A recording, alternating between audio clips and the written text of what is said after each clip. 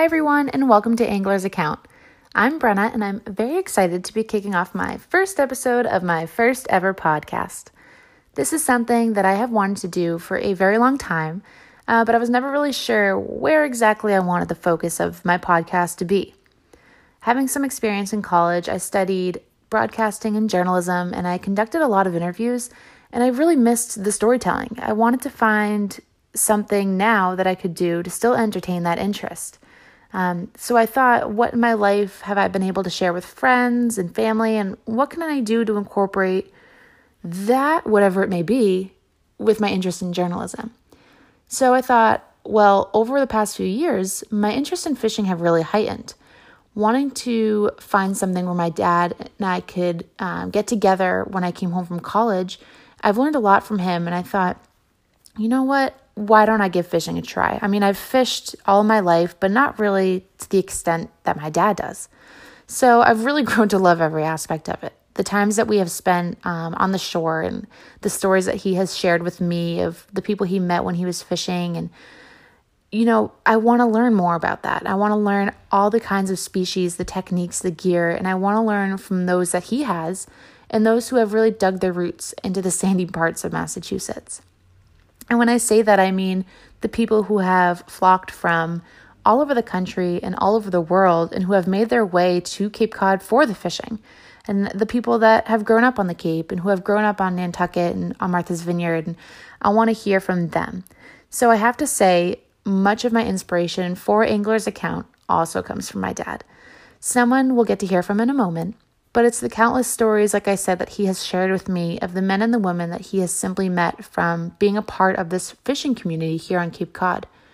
And growing up in Barnstable, we had striped bass almost every night in the summer. Caught, of course, by the one and only Dad. I will give a shout out, however, to my older brother, David, who has brought many bass to the table. So thank you, Dave. But as we would eat this fish that my mom would cook, we would talk about where it came from. And my dad would talk about the person that he had met from 100 yards over who ran over and said, "What do you got in your line? I haven't caught anything yet." And they had hit it off. And that person would have a very interesting background of their own. And they would set up a fishing time, or time to go fishing again. So it's things like that that have really inspired me to uncover those stories.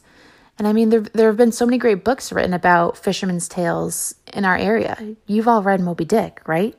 I mean, I don't think I'll come across a tale quite like that, but I do hope to rediscover and uncover more that have been forgotten or even untold. So again, thanks for listening, and I hope you can enjoy as we navigate through this world of podcasting together. And I hope to hear from you too. So whether you have a memorable fishing story or just a favorite day out on the water, send me those messages on Instagram and follow Angler's Account. Now, let's jump right into episode 1.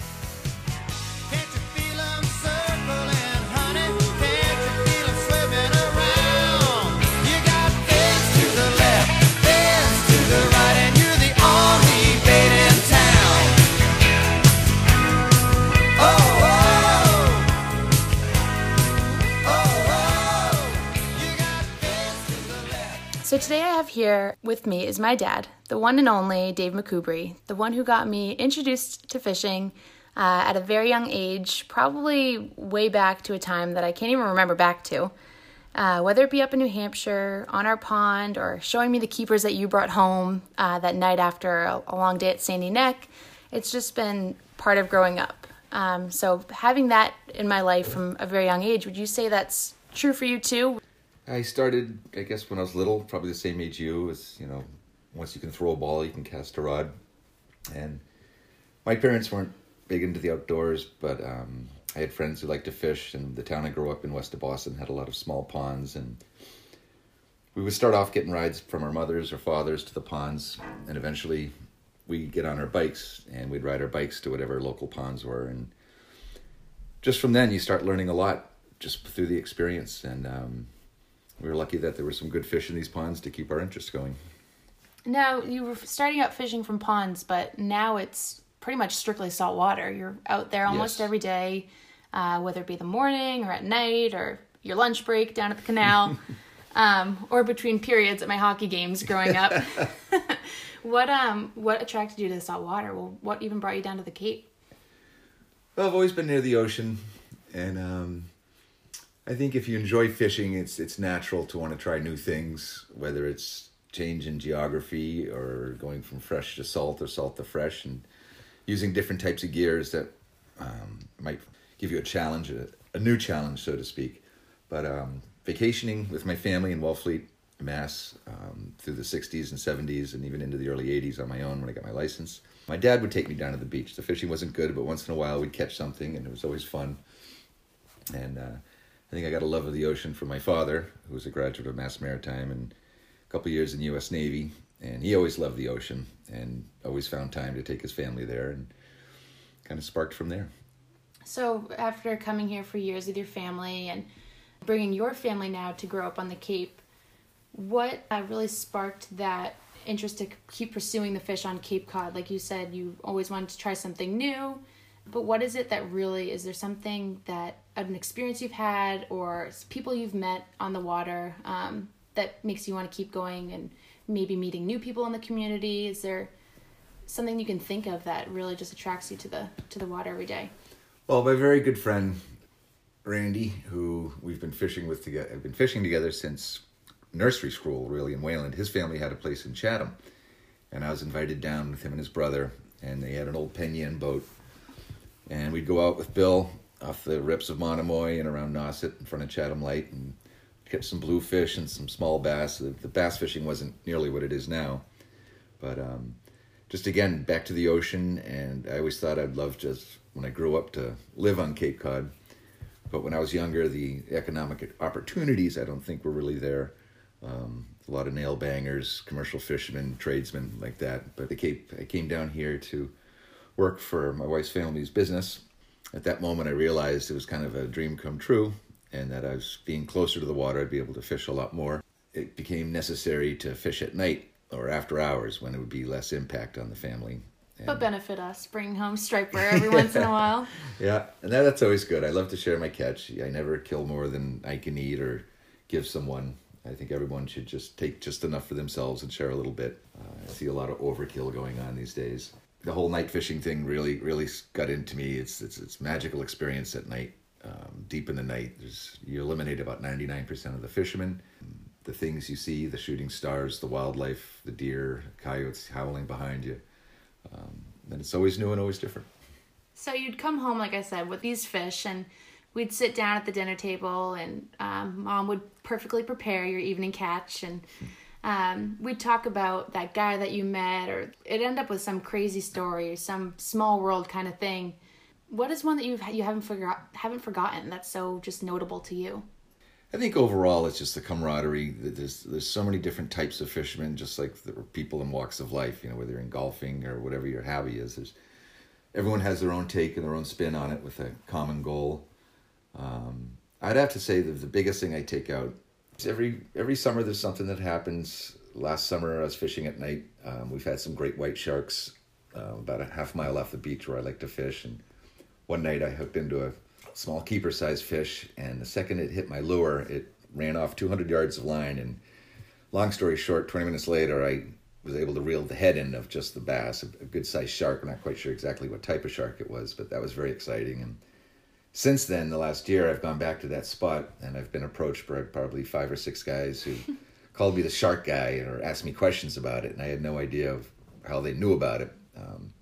I think a lot of people said the guy in the Silver Pathfinder. So when I pull up, it's the guy in the Silver Pathfinder was the same shark guy. So that's been fun, and it kind of gives you a little reason to stick your chest out once in a while. And I like to share my success in this day and age of technology and all the websites and Facebook pages and everything. It's like a lot of information, but there's a lot of little subtleties, and especially when it comes to finite spots, there's people say fish Nauset Beach, but then you can break it down to a certain quarter mile, and in that quarter mile there might be a certain hole or a certain break that works at a certain time of year and a certain wind. So it's a lot of information, but the general camaraderie between the striped bass, a lot of people think striped bass fishermen are nuts for staying out till 4 a.m, but a little bit. I'm starting to get a taste of that, and I understand why it's addicting. Yeah, it's and especially at night, because it's very quiet usually, and you're reeling everything's very slow, and it's all about senses. You don't see the hit. It's all touch. And a 4-pound striped bass will touch a lure the same way a 44-pound striped bass touches a lure. And until you set that hook, it's a huge question mark. And when that line takes off and your reel starts singing, that's a lot of fun. And that's something even just last night, we were out on Sandy Neck, and I haven't really fished at night like you have. And last night was really the first time that I've experienced that. And you cast your line out there and you kind of look at the horizon and wait for the splash, see where you land, but you hope for the best. And just the same, you look for the splash, see if anything's touching your line. What's really the big difference, other than vision, from night fishing to fishing in the early morning?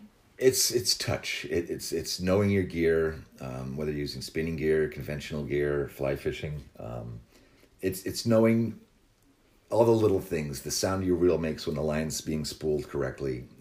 You feel everything. You reel very slow at night. In the day, they seek the cooler waters, and that's more of a boat fisherman's gig.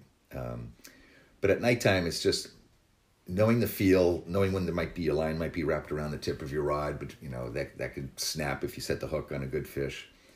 Checking your lure every single cast, even for the smallest piece of seaweed, can mess up a lure's retrieve, its action, resulting in no hits. So it's very slow and very methodical, but the fishing is often, you're rewarded with a good fish after dark. So that brings me to a good point. You talk about it's more of those who fish on the boat, without being too specific, because I know we always like to keep our honey holes secret.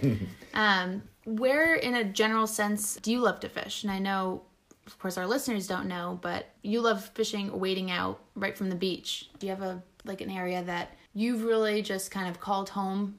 Yeah, when we first moved here, of course, Nauset Beach was the high ground, the holy grail of beaches, famous for many decades for the striped bass fishing. So when we moved here, the striped bass were really making a huge comeback. So I was working 10 hours a day for many years, but when I was younger, I could have the energy to go out with a buddy or two, and we'd drive down to Chatham and could fish till 2 a.m, get up at 5 and go to work. Can't do that these days.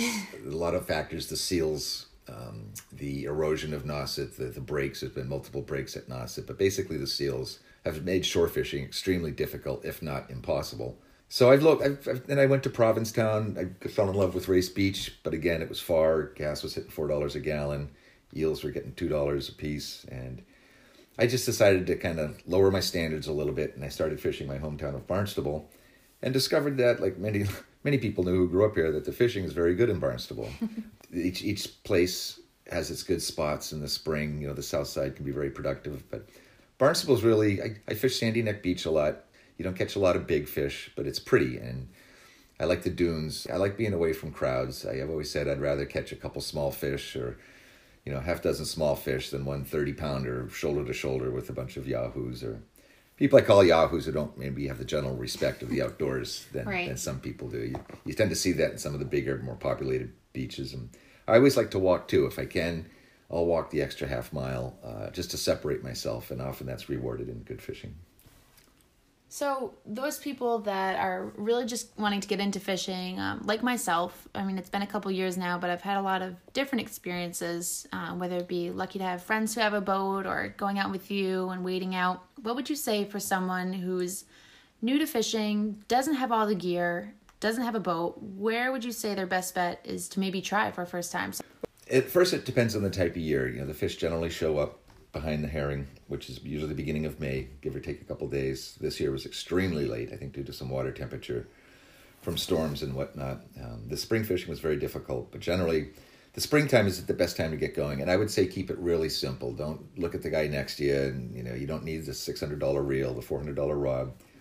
I would say a good quality reel is more important. You can get one for $100 at any good tackle shop.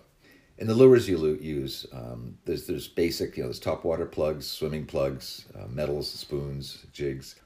Learn to fish one lure, topwater lure, good. Walking the dog is pretty much the mainstay. There's so many different lures now. The lure manufacturers have really gotten on the ball in the last 10 years, coming out with some new and innovative designs that really do work, and have kind of pushed the old staples, the old Gibbs, Danny's aside. It's really pretty remarkable, the fishing. But keep it simple. In the fall coming up, Sandy Neck's a good spot. If it's a shallow water beach, you want to fish it near high tide. You generally get smaller fish this time of year. during the day. But any creek mouths like Scorton Creek, I like to put waders on and get in the water. It helps me different angles of approach instead of just casting into the same spot and having the same retrieve back every time. By getting in the water, you can cast parallel to the beach, whether it's east or west or north or south, kind of changing things up. But learn to work just a couple lures at first. Watch the people around you. Don't be afraid to ask questions. I love to give people tips. Anybody comes up to me, I've given away probably 30, 40 lures in my lifetime just because I was catching fish and I had a couple extra ones. I'd give one to them. And I've actually had a few people come back after recommendations and, gave me a nice handshake and a big thanks for the information I get them. It was enough to get them over the edge into having a fishy day. That's awesome. Definitely need more people scattered throughout the shores of the Cape like that. Get a couple free lures. Yeah. Well, Dad, thank you so much for joining me and chatting on our first episode of Angler's Account. We'll definitely be back hearing more from you. Well, it was a lot of fun, Brenna, and thank you for having me, and I wish you the best success. But having known you all your life, I think you got a good start going for you. Thanks, Dad. Be sure to keep track of our postings on Angler's Account on Instagram.